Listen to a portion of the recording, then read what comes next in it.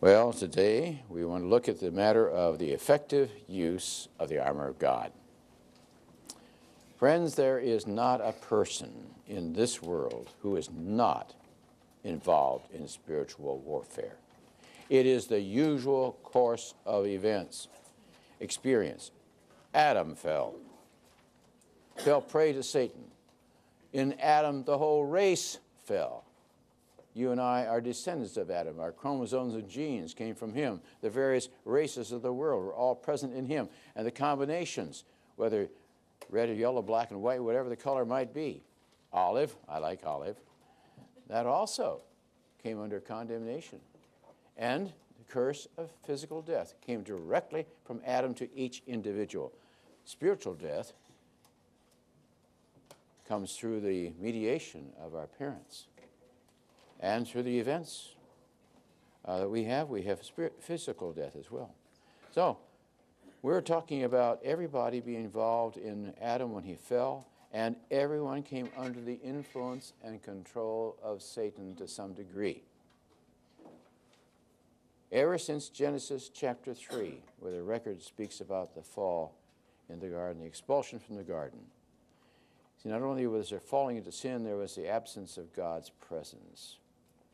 God was, he had to drive them out of the garden, lest they participate in the tree of life and live forever in condemnation. By the way, we find the first angels mentioned there, the cherubim, flaming swords, keeping them from entering back into the garden. Well, ever since that time, every individual, every family, every culture, every nation has been under the influence and control of the enemy. And all are engaged, either knowingly or unknowingly, in spiritual warfare. God has provided a refuge and resources for standing in this battle, that we might emerge from his oppression and stand in victory. Two major things we have: the position that we have in Christ. As crucified, raised, and seated with him, he is our substitute. What he went through, we went through. The little cross and the big cross is ours. The little resurrection arrow in the resurrection is ours. And the throne, we're seated with him in heavenly places. By the way, when he comes again, we're going to reign with him, aren't we? Yes. So we're going to get back to what God designed, to rule the earth without a curse, without separation, without death, dying, or crying. It's going to be a great day, a great getting up morning, a great ruling morning. Now, we as counselors have to understand our position in Christ. A wavering counselor causes a wave in the counselee. We also have to know about the provision of the armor. And that's what we're going to talk about, provision for the armor, for everyday battles. We are counseling facilitators. We don't win the battle. The Lord wins the battle, and the individual must stand in his or her own faith and relationship to the Lord Jesus. We facilitate this situation. We are not the ones who fix. We are facilitators. And our counselees must be alert and aware of the battle and of the armor. So we must know about the armor, and they must know about the armor, because God has provided for us spiritual armor. Our job is to understand its necessity and nature and to use it effectively. So what we're going to talk about is the necessity of the armor of God, the nature of the armor of God, and its effective use. So, on page J1, J is for jump into it. Okay? Here we go. I'd like to read with you that familiar passage, at least part of it right now, Ephesians chapter 6. By the way, there are 16 or more passages in the New Testament that speak about the believer's spiritual warfare. This just happens to be a classic and extended passage. Ephesians chapter 6, starting with verse 10. Finally, and these are the final words of a man who's sitting in prison. He's going to be released. But he says, finally in this letter, be strong in the Lord and in the power of his might, or his mighty power. Put on the full armor of God, that you may take your stand against the devil's schemes. For our struggle is not against flesh and blood, but against the rulers, against authorities, against the powers of this dark world, and against spiritual forces of evil in heavenly realms. Therefore, put on the full armor of God, so when the evil day comes, by the way, it's here, you may be able to stand your ground, and after you've done everything, to stand. There are some things to do. But the first thing we need to do is understand something about the enemy we face. You notice he's mentioned here, we wrestle not against flesh and blood, but against principalities and powers. And Satan is mentioned here. So we have the personnel that's involved here, the power of the enemy, the tactics of the enemy. You know, we discussed this the other day, didn't we? We talked about Satan, the demons, and the occult. And we described Satan. Remember his original state and fall? He was the honor guard, the leader of the honor guard of God.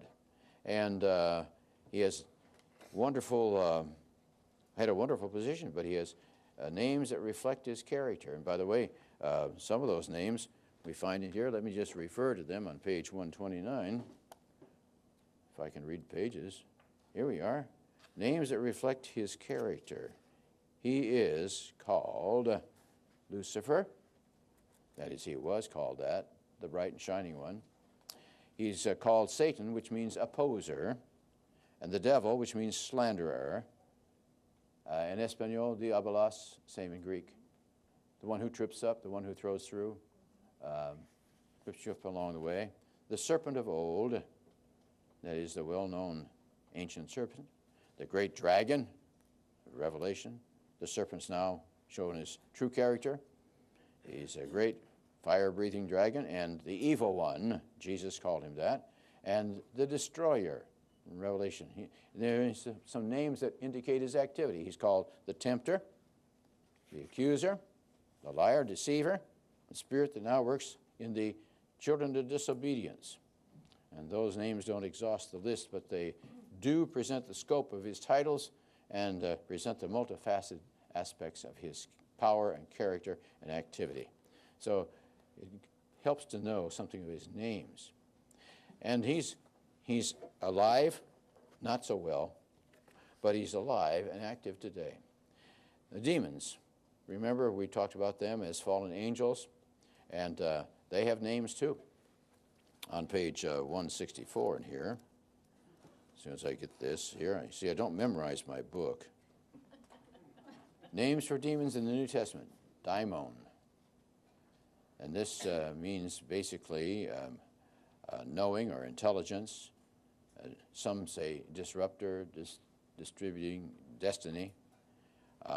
Daimonion, that's a diminutive, like ito in Espanol. It means a little god, a little one who's always involved in hurting.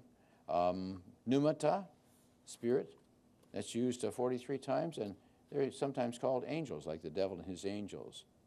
And so there are some related terms, like daimonizomai, which means demonized, daimon, demon, ids, a causative stem, amai, a passive ending, translates out to a demon, cause passivity, or control, not ownership. Well, demons do exist, and they're very active, and they oppose God, and they oppose God's people. They're very powerful. No human can match them. However, humans can stand against them in the authority of Christ. There's a difference between inherent strength and delegated authority. We have delegated authority. Now, the tactics of the enemy, in general, the Bible tells us that Satan and his demons have well-developed schemes. In fact, here in Philippians, that we may stand against the devil's schemes. The word here is methodia. Methodia means basically well-ordered plans. Wesley and his group were called Methodists because of their disciplined life. They had laid out plans for developing spiritual life and ministry. The devil has well laid out plans for destroying spiritual life and ministry. And so the word here is Methodia, or Methodia, however you want to say that one. And his purpose is to oppose God. And we need to be aware of his tactics. So when you talk about the tactics of the enemy, we need to know about that, because we don't need to be taken off guard. And the people we see come out of these backgrounds and are hurt this way, and we have to understand how the enemy has worked in their lives. So this has to do with oppressing mankind in general, and then particularly opposing believers. Well, God's alerted us to these schemes, and not that we should fear and tremble, but that we should trust and resist. General Douglas MacArthur. How many remember that name? Oh, some of you young people almost remember, huh? By the way, when we come to age here, we all bow down and we respect Tim Warner. He's our elder here. And then I'm the next one, and then Mark Bubeck. And so the reason we are here training people is to pass on what we know. As Timothy is told, the things you learned of me, pass on to faithful people who shall carry on as well and train others. So we want to train others, to train others, to train others, right on down the line. We hope you're here for that purpose. And we won't be around too long. We might have a couple of years yet, but we want to make sure that we have a legacy of people who can minister. Well, that's why we need to be aware of the schemes of the enemy. And as I was mentioning, General Douglas MacArthur, who was Commander-in-Chief of the Allied Forces in the Pacific in World War II, made this statement, which I believe is very true. The most important thing in battle is to know your enemy's plans. I can understand that, because you can know your own resources, schemes, and plans, but if you're caught broadsided, remember Pearl Harbor. Remember 9/11. You need to know the enemy's plans. And I think what we need to understand is we have intelligent revelation right here. And we need to know what God has told us about these things so that we might be well aware of what the enemy does. So let's look at what the enemy does to oppose mankind in general. Most of us belong to mankind in general. All here belong to believers in Christ. But people have their backgrounds and things that we're going to discuss here. We have to understand how the enemy works. And you can remember from the Scripture several things. I've got them listed here: oppressing mankind in general, distressing through nature. You remember what Satan did to Job under God's permission. First of all, he used humans to take his flocks away. God, the enemy always uses humans when he can. He seems to delight in that. Then there was fire from heaven. The reporter to Job said fire from God, but it was really from the God of this world. Whether it was lightning or what, I don't know what it was, but fire burned up quite a bit. And then there's wind that destroyed the house and killed his children. Out in Nebraska, at a little town called Henderson, 999 people. When I joined them, there were 1,000. This is a pretty solid community and had 3 or 4 evangelical churches that supported missions. They had tornadoes that came through there, ripped up their barns a couple years in a row. I said, have you ever prayed against that? Huh?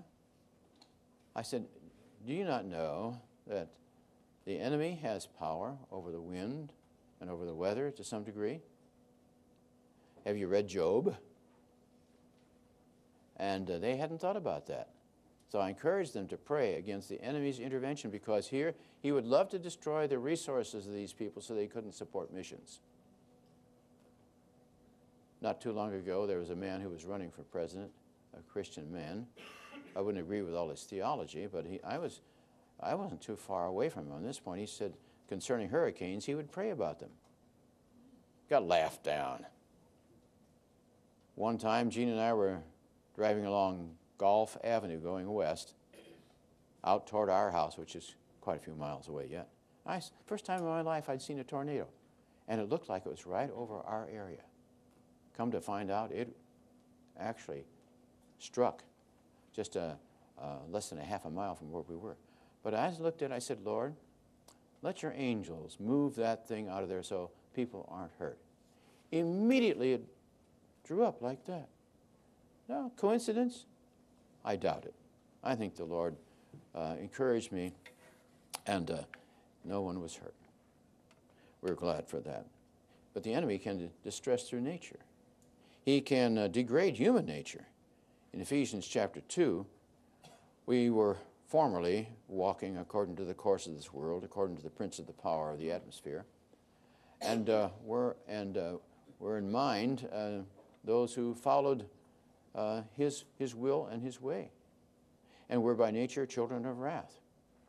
And so we were in a condition without God. And many people have a debauched life. You may not have had a debauched life. I was a good guy, but I was lost.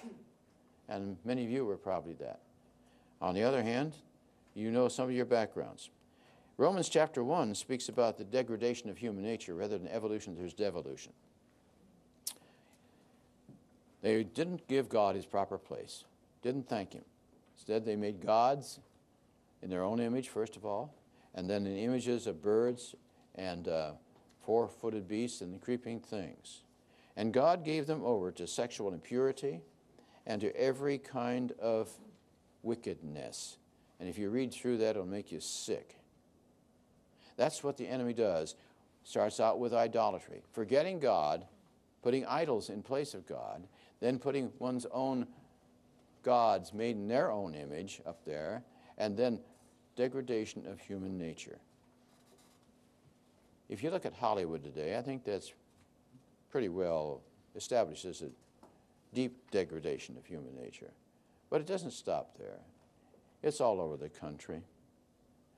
There are people who are in witchcraft and Satanism all over this country.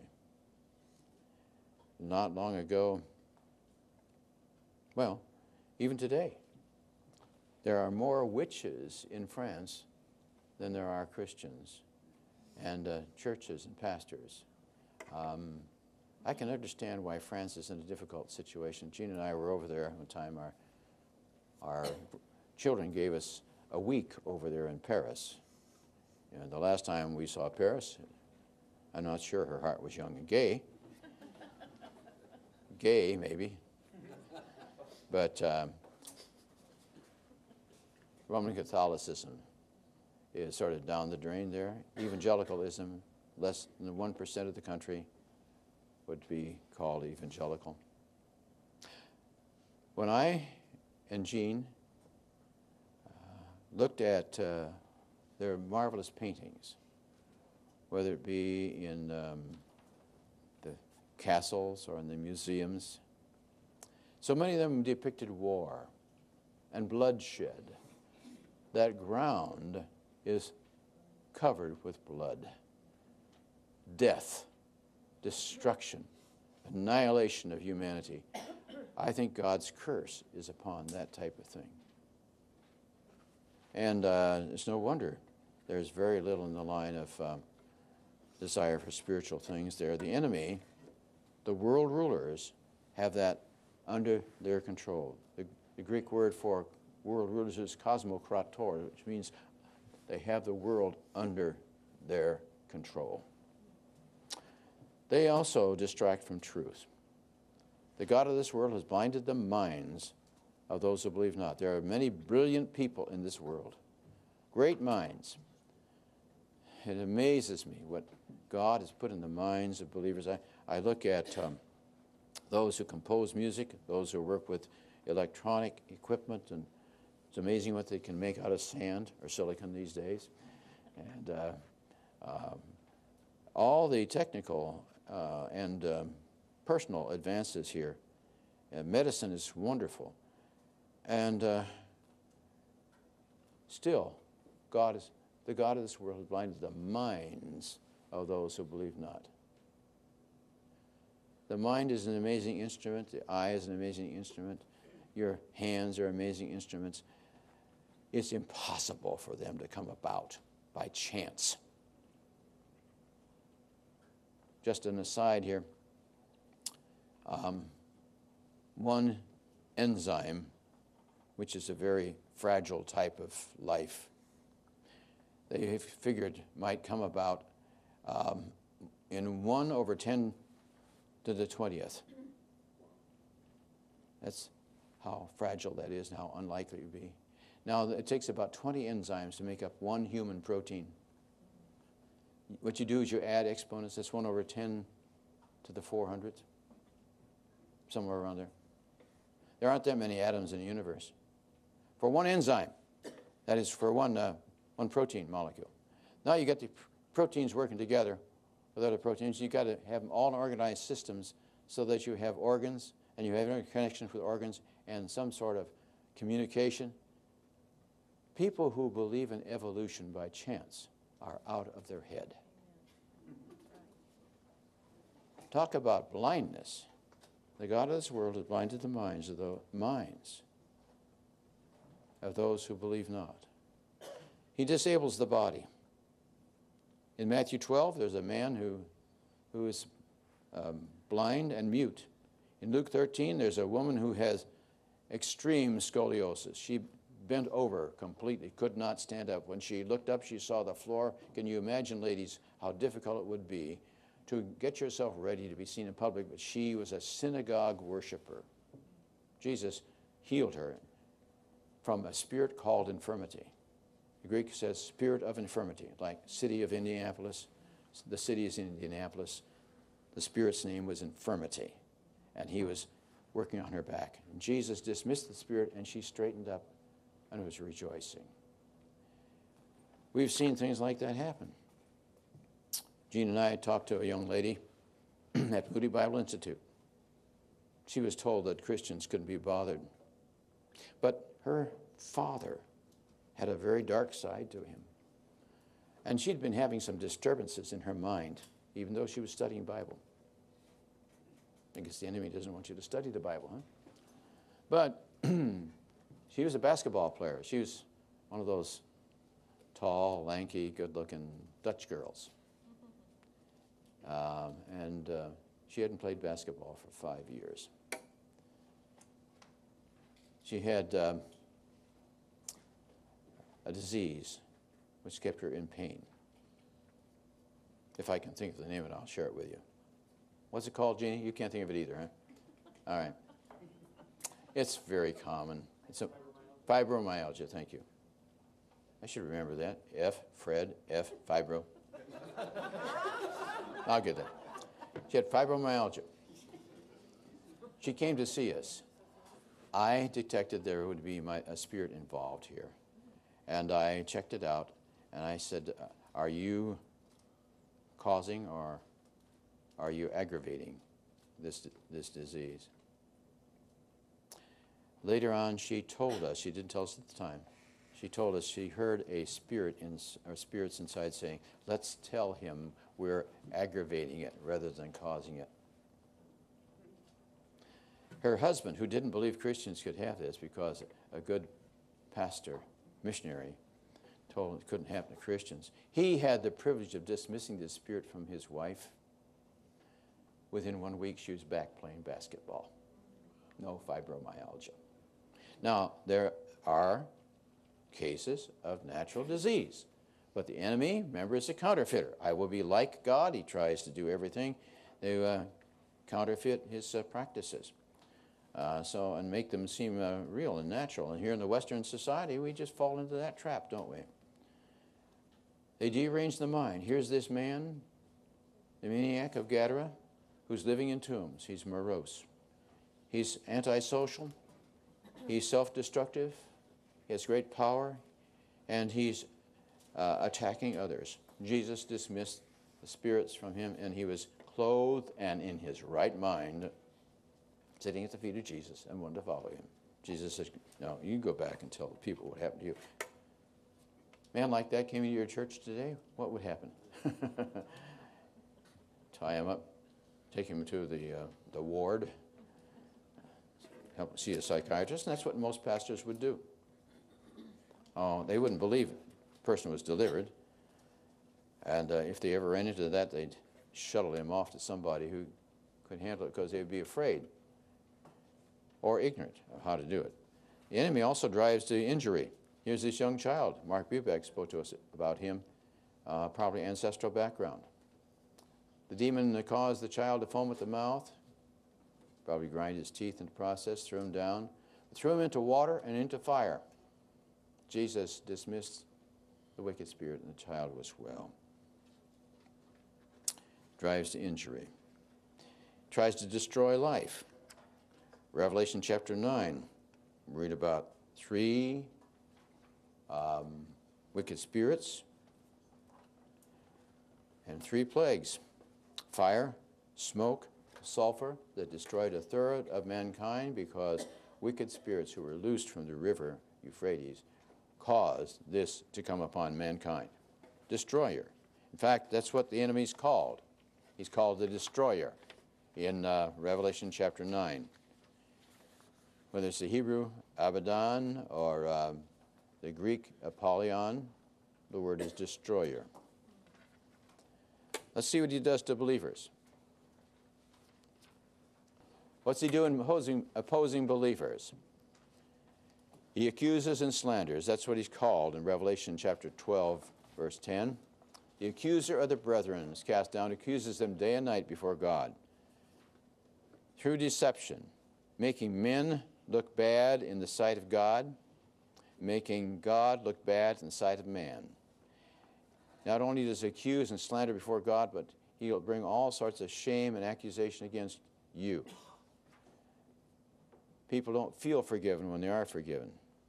People don't feel crucified, raised, and seated with Christ in heavenly places when they really are. You don't have to feel it. That's your position, friends. Lay hold of it. Slandering. He really isn't out for your good. He knows that when you eat that fruit, you become like him, knowing good and evil. You become little gods. That's the New Age idea. We're all gods. He attacks confidence and commitment. Genesis chapter 3, yea, hath God said, and so forth. But in 1 Thessalonians chapter 3, verse 5, Paul said, I sent Timothy to check out how you Thessalonians are doing, lest the tempter had deceived you with his lie, and our labor had been in vain. He tries to attack confidence and commitment. You can't give yourself over to the Lord because you really can't figure out what he's going to do with your life, right? You better stay in control. And that's the essence of pride, as we were reminded in the last session. He also tempts to sin, and I have about 7 sins here that he tempts us to, and there are probably more, but he tempts us to lie. Now, the lying is not always for hurtful situations, but an attempt to present ourselves in a different light than we really are. Modifying things, twisting things. You remember that dynamic duo, Ananias and Sapphira? Well, they saw what Barnabas got in the line of adulation, congratulation for selling his property and giving his money to the community that was still hanging around in Jerusalem after Pentecost. They didn't have the nation's innkeeper in those days, Ramada Inn or anything like that, not even Holiday Express or Holiday Inn or what's the other one? What's Express? Something, you know, where you get smart. So they had to have some sustenance while they were there. Ananias and Sapphira said, well, we can do that, but we'll keep back part of the price and tell them we've given our all. Peter said, you had within your possession to do what you wanted to do with it. He said, but you lied. You've lied not only to men, but you've lied to the Holy Spirit. You've lied to God. And Ananias fell down, dead. His wife came in. Is it so? Yeah, it's so. She dropped dead too. Aren't you glad that God doesn't deal with all liars the same way today? I wonder how many of us would be here. We need to be honest with ourselves, with God, with others. That doesn't mean you let it all hang out. It just means you don't try to deceive or put on a front. Tempts us to sexual deviation. 1 Corinthians chapter 7. These people wrote Paul concerning marriage and sexual relationships because Corinth was a place of sexual debauchery. There were 1,000 prostitutes dedicated to the worship of Aphrodite. And a man wasn't a man unless he had all this sexual experience. So Paul writes, it's good for a man. It doesn't say not to marry here. It says not to touch a woman, which means not to have sexual intercourse with a woman. Euphemism. But since there's so much immorality, each man should have his own wife. Isn't that dear? Each woman her own husband.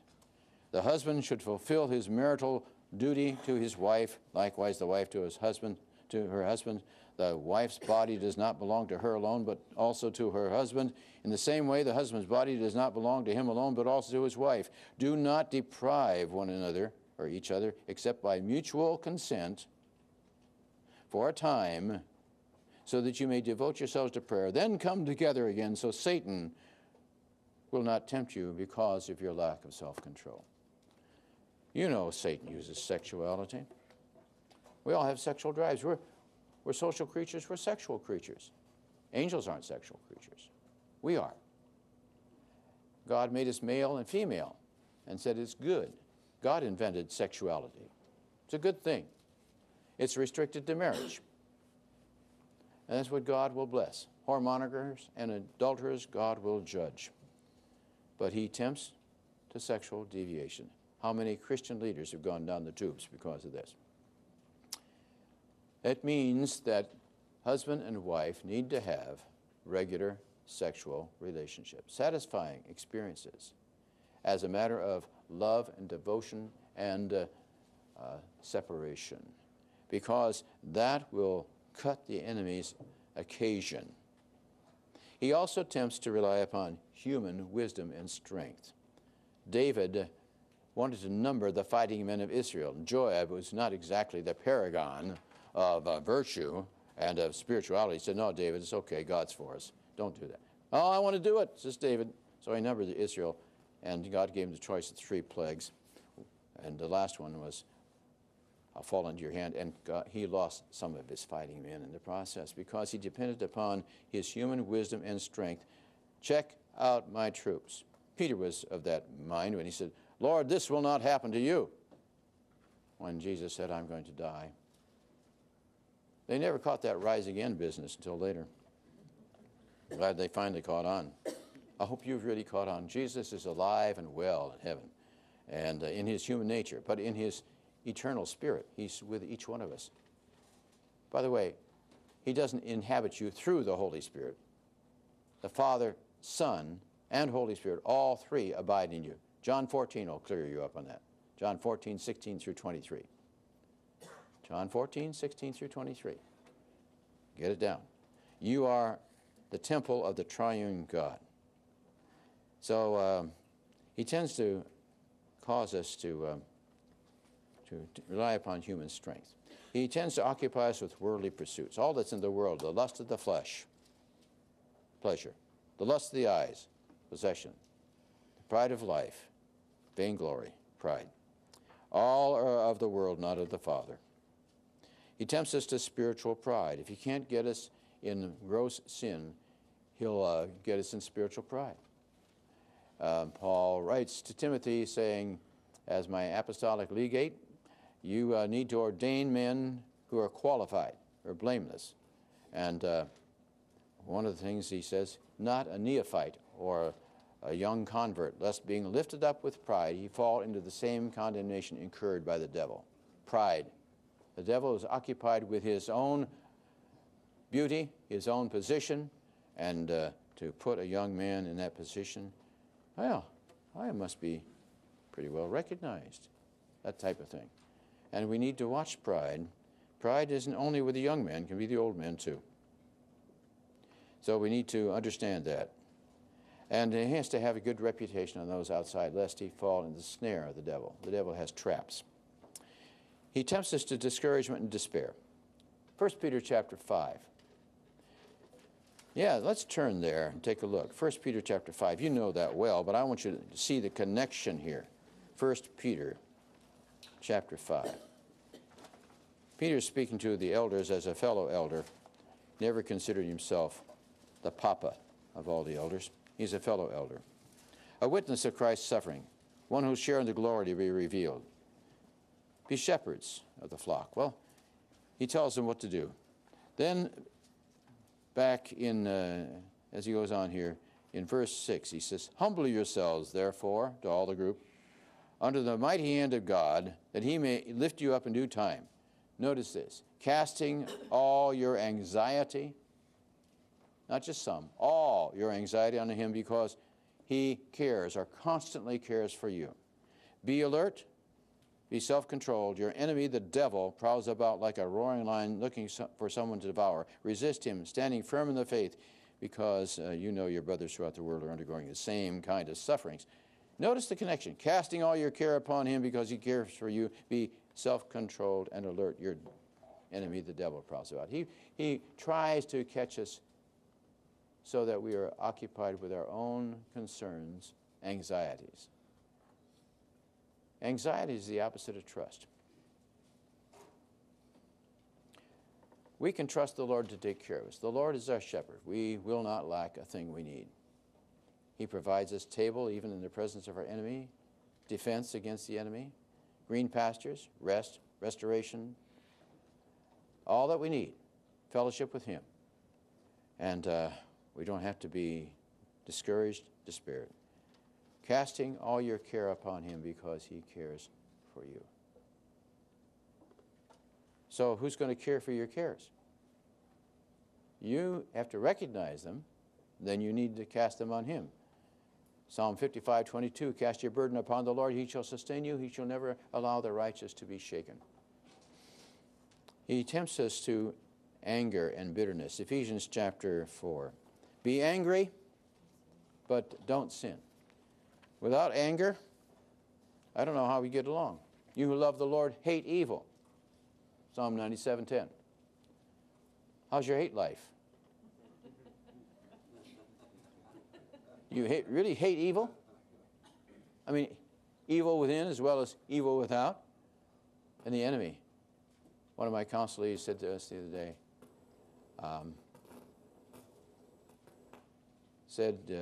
I hate the devil.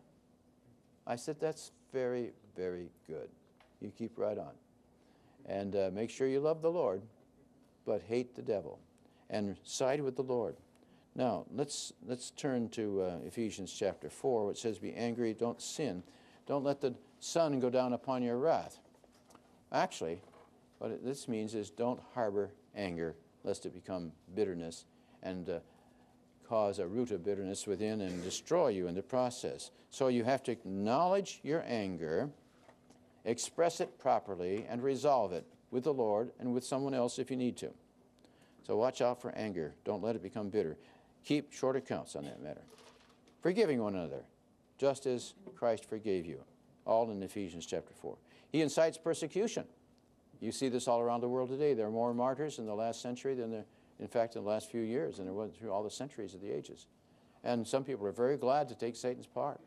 But Revelation chapter 2, verse 10 says, Satan shall throw some of you into prison shortly, but be faithful unto death. Be faithful unto death. Satan is involved in the opposition of Christians in general and especially of Christian missions. He hates what we're doing here. He hates you. Don't be surprised. But you can hate him back. Your hate counts because you're on the right side. So he incites persecution. You've got to watch for that. Don't be surprised. He prevents service. Paul says, I tried to come to you Thessalonians twice, but Satan hindered me. If he can hinder apostles from service, he can hinder you too. Don't be surprised. Don't expect everything to be sunshine lane. No showers, no clouds. Everything should go well because I'm walking with the Lord. The Lord is not a cosmic butler. He doesn't serve you. You serve him. In any circumstance, you need to serve him. He can hurt you and hurt your family. If God so allows, handle it. But learn to set up a wall of defense. Pray to prevent his attacks and to protect your family. Mark Bubeck's book, The Adversary at Home. It's very important. Raising Lambs Among Wolves, it was called. Learn to protect yourself and the family. He infiltrates the church. False teachers. Paul said that in 1 Timothy chapter 4 and 2 Timothy chapter 3. There are false teachers come in. Peter spoke about that. False teachers who deny the Lord that bought them. They pervert people. So you can expect false teachers. One time when I was in Oklahoma, I was going to Dallas Seminary, and we went up to Hugo, Oklahoma. They had a big circus there, and wintering place. But I went to a rural schoolhouse and had Sunday school and church service and so forth. One time around Halloween, I went down like this behind the pulpit and put on a horrible satanic mask. And I came up, and they gasped. I said, well, where else do you expect to find Satan except in the pulpit? And that's true. There are religionists out there who hate Christ. People who call themselves Christians who don't know Christ, who don't believe the basic things about him. And they're leading people in a humanistic, moralistic type life. There are false followers. Satan has his sowing as well as God's sowing. Remember the wheat and the tares? Matthew 13. He promotes division. Likes to break people up, set Christians against one another. During World War II, the Germans developed what they called the Pinzers movement. They take two heavily armored divisions, like with Panzer's tanks, and they break through the Allied lines, meet behind the lines. Then the major body would mop up in between. Divide, conquer. That's what the enemy wants to do. He wants to get Christian against Christian, leader against leader. A lot of problems in churches are personality problems, not doctrinal problems. Occasionally the doctrinal problems become personal problems. But he promotes division wherever he can get it. He wants to break up your united stand, whereas Philippians chapter 1 says, when they notice your united stand in love and truth, the enemy will be discouraged. Well, friends, besides all this, there's invasion of people. Demon possession, which we'll talk about in course number 2, I believe now, if we have it set up properly. Talk to my boss here. We must realize that God has enlightened us about our enemies and their tactics. And we have to stand in the power of the Lord and the provision of his armor. And this involves confessing our sins, renouncing our evil habits, mending personal relationships, living in dependence upon Christ, developing a spiritual walk. If we don't do that, we won't stand. We'll flop. So we make our choice. We get informed, we do our job. When we get together next time, we'll talk about the nature and the use of the armor of God.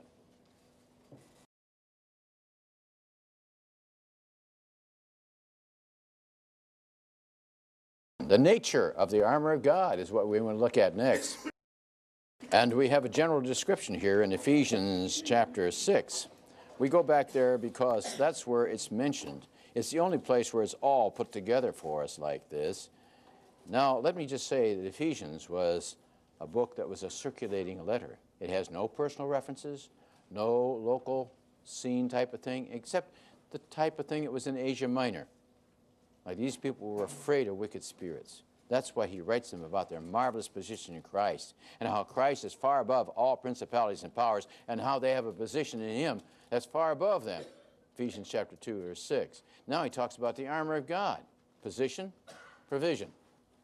So we're on the provision of the armor of God and looking at the nature of that armor right now, and his description in Ephesians chapter 6 is rather interesting because he talks about the armor of God. Stand firm, therefore, says in verse 14, with a belt of truth buckled around your waist, with a breastplate of righteousness in place, with your feet fitted with the readiness that comes from the gospel of peace. We'll read the rest in a little bit, okay? But you know, I don't know, I think we got better go on with this. In addition to this, take up the shield of faith, with which you can extinguish all the flaming arrows of the evil one. And take the helmet of salvation and the sword of the Spirit, which is the word of God, and pray in the Spirit on all occasions with all kinds of prayers and requests. With this in mind, be alert and always keep praying for all the saints. Outside of Paul's house, where he was in arrest in Rome the first time, there was a Roman guard who was dressed as they were usually dressed. He had on his helmet, he had on his breastplate, he had on a big belt, he had a sword. He had his feet. They're laced up with hobnail shoes. And there he stood, and that reminded Paul of some background material. Paul, being a Hebrew that he was and a Bible student, thought about, I think, Isaiah 59. Listen to these words. I'll not go into any detail, but just listen to these words here, okay? You can hear the connection. God saw that there was no one to intervene. He was appalled about that. So his own arm worked salvation for him. His own righteousness sustained him. He put on righteousness as his breastplate, the helmet of salvation on his head, put on garments of vengeance, wrapped himself in zeal as a cloak. According to what they have done, he will repay to his enemies, retribution to his foes. Listen to Psalm 18. Psalm 18. Or it has some of the same sort of references. There are other places in Scripture, but these two come to mind. And in Psalm 18, as for God, says verse 30, his way is perfect. The word of the Lord is flawless. He is a shield to all who take refuge in him.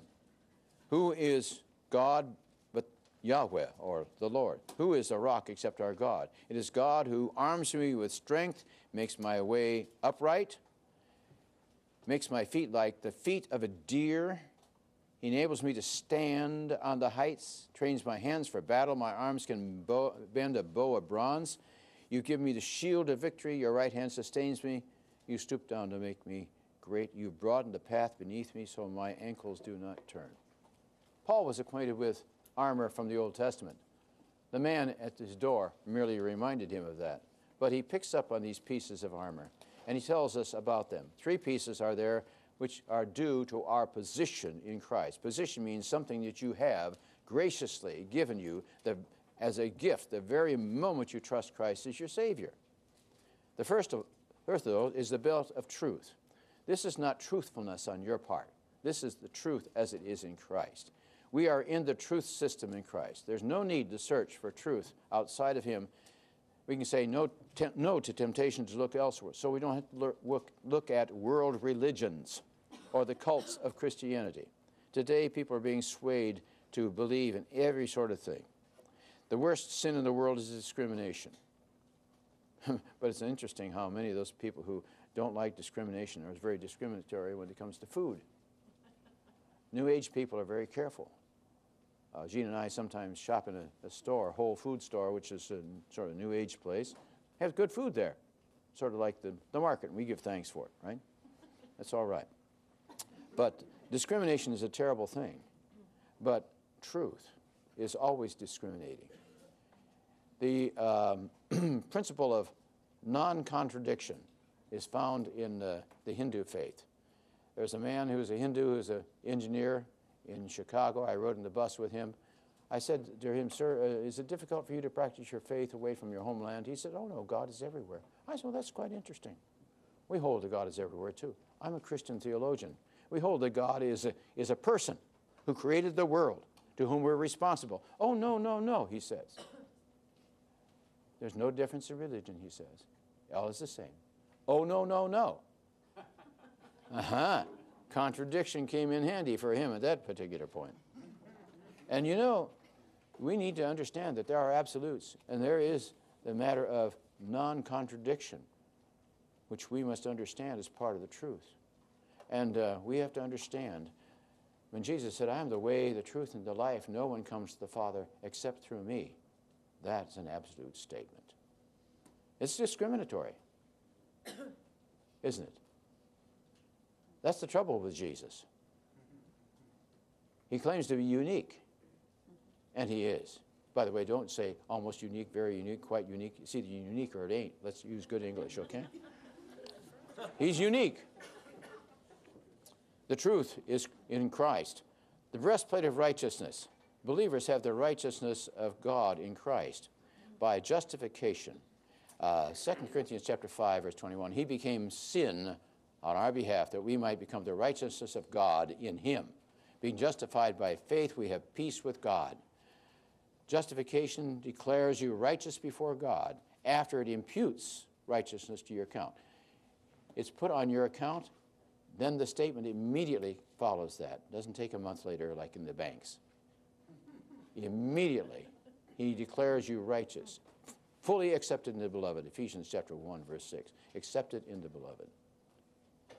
Believers have the righteousness of God in Christ. This assures of acceptance and defense by God no matter what the enemy says. Who do you think you are? Why do you think you're special? I had a man say that to me when I first came to the Lord. Who do you think you are? I've had a demon say that to me. Who do you think you are? I said, I'll tell you who I am. I am in Christ, and I'm legal representative of Christ, his ambassador here, and I have his authority. You got that straight? Okay, just checking you out. I actually got that remark. Breastplate of righteousness. We have shoes of peace.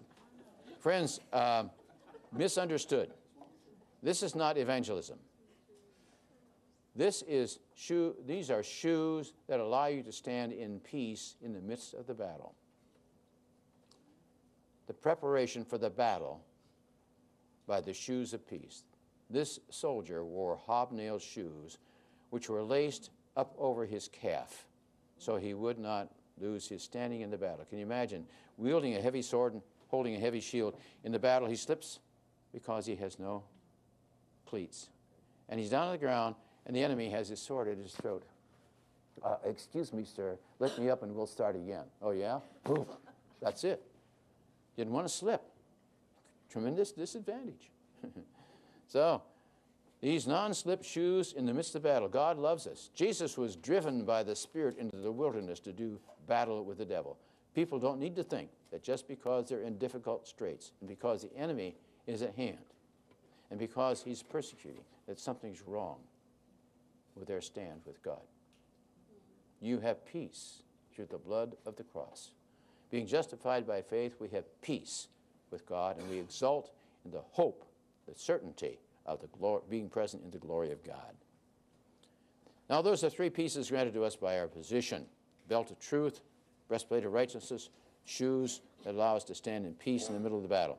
Three pieces are given for our practice. How do I figure that? Well, first of all, you notice the kind of things they are. The kind of things like faith and hope and the sword of the Spirit, the Word of God. And he says here, in addition, so we've got something else here, taking up. So this is something that requires action on our part, other than trusting Christ, which gives us truth and righteousness and peace. Now we're to take up the shield of confidence. Faith is something that you exercise. You have to exercise confidence in God, his character, and his word. He's for us, so no one can be successfully against us. We can ward off the deadly lies of the enemy by trusting God with the shield of faith. What kind of God do you trust? He is the creator of the vast universe. My guess is the most of which we haven't yet seen. Millions of light years away. I think God created the universe with an apparent age just like he did Adam. I don't think we have to say it was here for millions and billions of years. Didn't start with the Big Bang, started with the big creator. My friends, he's the creator, he's the sustainer. By him all things cohere, it says about Jesus, or hold together. Even the tongues that deny him are held together by his grace. He's the sustainer, the providential controller. He bears all things along according to his powerful word. Not one thing out of his control. Can you trust him? You bet your life. We also have the helmet of salvation. Now, in 1 Thessalonians chapter 5, it's called the helmet of the hope of salvation. I have to explain the word hope. The word hope means confident expectation, elpis in Greek. It's not, I hope someday to score a hole in one. I rimmed a cup, stayed within 6 inches one time. That's not good enough. That's not a hole in one. I still have hope. But that's not kind of the hope we're talking about here. This is confident expectation, like the hope of glory. That's a certainty. And this hope can be understood as a hope of salvation. Now, the word salvation, whether it's in Hebrew, yasha, or in Greek, sozo, always means deliverance. But it depends upon its meaning for the context. It depends upon the context for its meaning. I think I got that one straight that time. Because it can be deliverance from a bed of sickness. James, the prayer of faith shall save the sick. It can mean deliverance for Israel. God will save Israel, return her to her position of preeminence. It can mean salvation in a battle. That's what it means here. It can mean eternal salvation. That's what we have when we trust Christ. And salvation is actually the word deliverance. What deliverance do you need in the battle? You need to win. You need to understand you're on the winning side. And you don't need to flounder or flop. You are on the winning side. Okay, so how many from Indianapolis here? So you're for the Colts? Go Colts. Go Colts, okay. Anybody from Texas? Hook 'em. There she is over there. You got to watch that. It's also a satanic sign. I grew up cheering for Nebraska Cornhuskers. You too, brother? Amen. Down to Lincoln to see those guys in red. Okay? All right. But that's when, I won't go into the stories. During halftime, they're behind 2 touchdowns. The coach says, well, guys, you're just not playing. Let's go out there second half, just put in our time. Oh, no, he doesn't. He says, listen, men, we've got a good game plan. We've got good personnel. We need to execute. Remember to do your job, follow through on the plays, make the blocks, cut your patterns. We're going to win. That's a hope so. But God never says hope so. God says it's certainty. He's going to see you through. He's going to see you through. Moses got his hands propped up so they could win, fighting the Amalekites. And prayer will win the job. And that brings us to understanding the idea that we are on the winning side, and we will not lose. We may lose some skirmishes, but will not lose the battle. The sword of the Spirit. This is the sayings of the Word of God. The word here is not logos, which means the whole message, but it means the sayings, logos. It's not the word, it's the word rhema. This is not a word spoken by a charismatic person. Rhema, the Word of God to you. This is the Word of God in the Bible, the sayings of the Word of God. Jesus did it. Turn these stones into bread. Man does not live by bread alone. I'm a man under the law. I will not make these stones into bread. I won't satisfy my appetites according to your desires. Cast yourself down. Scripture says, he twists the Scripture, I will not put God to a test. The Bible says, the man of God does not put God to a test. Well, fall down and worship me. Scripture says, worship God, and him only shall you serve. 3 quotes from Deuteronomy. Jesus used the sayings, the Word of God, to counter Satan. The sayings by which he lived, not just he lipped, but he lived by these things. And so he used the sayings of the Word of God, appropriately applied to the issues at stake in the battle. We must top this all off with praying in the Spirit. We can claim and put on this armor of God in prayer. We can also pray for God's intervention, defending us, defeating the enemy, protection, progress. We can, with this God-given armor, with effective prayer, advance against the devil and his host, tearing down his strongholds, winning the battle for truth. Now, how do we use this armor? Bottom of page J3. Effective use of the armor. First of all, we have to properly define it. What in the world are you putting on? Well, first of all, an improper understanding of these provisions will confuse us and defeat us. I think I've given you what I estimate is the true understanding of these pieces. We must distinguish between position and practice aspects. We're not talking about living in truth, living in righteousness, living in peace. These are ours by our position. We have to understand that. We don't have to confuse these proper concepts with popular concepts, like, for instance, the helmet is guarding your mind. Every one of these things is mind. There's nothing here that's not in your mind. The mind is the citadel of the soul. The enemy tries to control your mind. Your mind needs to be renewed, and these things are all mental concepts. You find one that isn't, please. Let me know afterwards, okay? Don't bother me now. We also have to have a proper understanding of these provisions so that they will enlighten us and help us, and we can take a firm stand against the enemy and take a confident approach to victory. Let's go to J4. How do we put it on? The proper donning. You see, I had to alliterate that. Proper definition, proper donning. That's an old English word for putting it on. How shall we put on the armor of God? Well, there are different opinions, I should say. But consider the following suggestions. There's a parallel with Romans chapter 6 when it talks about our victory over our sin nature. The old man has been crucified with Christ, being baptized into Christ, not by water. It doesn't say baptized into water. It says baptized into Christ by the Spirit, as Paul clarifies in Galatians chapter 3. In Ephesians chapter 4, there's one baptism.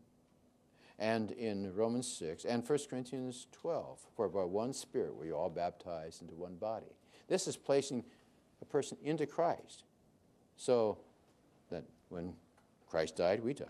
When he rose, we rose. When he ascended, we ascended. In Christ, we have his righteousness. Never think of yourself apart from Christ.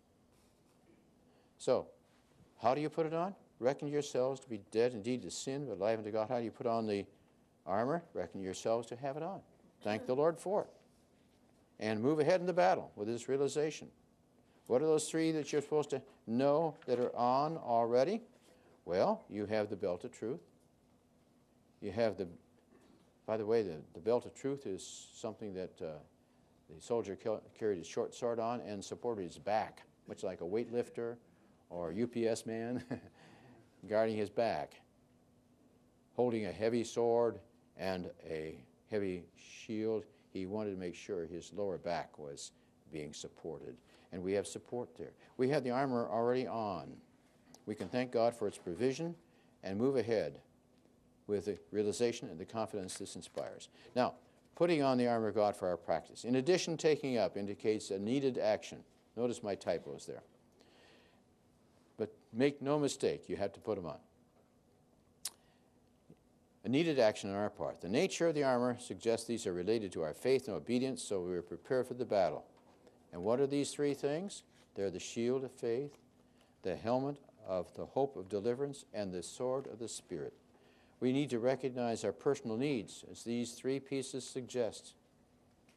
You must know where your weaknesses are. You must bolster yourself in that area. Bolster your armor by knowing God's truth involved, and pray with thanks for their provision, that God would enable you to put them on and keep them on in the battle. Easy to slip. Friends, how's your arsenal of the sword? Do you know the Scriptures well enough to be able to paraphrase them if you don't quote them exactly? You don't have to quote them exactly. Know them. Live by them. Use them. Because the Scriptures are God's truth. It's forever settled in heaven. It needs to be settled in your heart. God's truth is God's truth. It can become your truth as you memorize it, as you understand it, as you apply it in your life. The sayings of the Word of God. Now, God has given us all the armor that we need to stand in the battle and to gain the victory through our Lord Jesus Christ. We don't have to fear the battle, nor do your clients. Fear is an enemy's major tactic. The enemy's major tactic. Fear and ignorance. The Lord is by our side. He will never leave us nor forsake us. We have his granted power. We have his delegated authority. We have his complete armor. If we do not follow on this, we shall certainly fall. The battle is set. The stakes are high. You're personally involved. So are your clients. If we do follow through on this, we'll stand victorious in the battle, and we will end up, when the evil day is over, not only with well done, thou faithful servant, but also enjoying the glory of our victorious Lord. We're going to see him. And he's the victor, the risen victor. That's why I often sign my notes in the risen victor. That's who he is. And you are raised and seated with him in heavenly places. You have the position that you need, position of authority, and you have the provision of the armor. Put it on. Keep it on. Not just at the beginning of the day. All through the day. The battle never ends. But your provision is sufficient. Let's pray. Father, we thank you for all that you've done for us. Thank you for sending the Son with power to save from guilt and darkness and the grave. Riches of grace to you belong. We repeat your mercies in our song. Thank you for making things so clear from the Word of God. Help us neither from fear nor ignorance to fall. Help us to stand in the power of the Lord. You said, allow yourself to be strengthened in his power and his might. So we offer ourselves to you. Strengthen us, help us, remind us, stand beside us. If we slip, pick us up, dust us off, send us on the way. Help us to keep our sword sharp and to keep that shield high. Thank you for all that you've given to us. We commit ourselves to you and ask you that you teach us to pray as we should and to walk as we should. In Jesus' name, amen. Y'all come again, you hear? Thank you.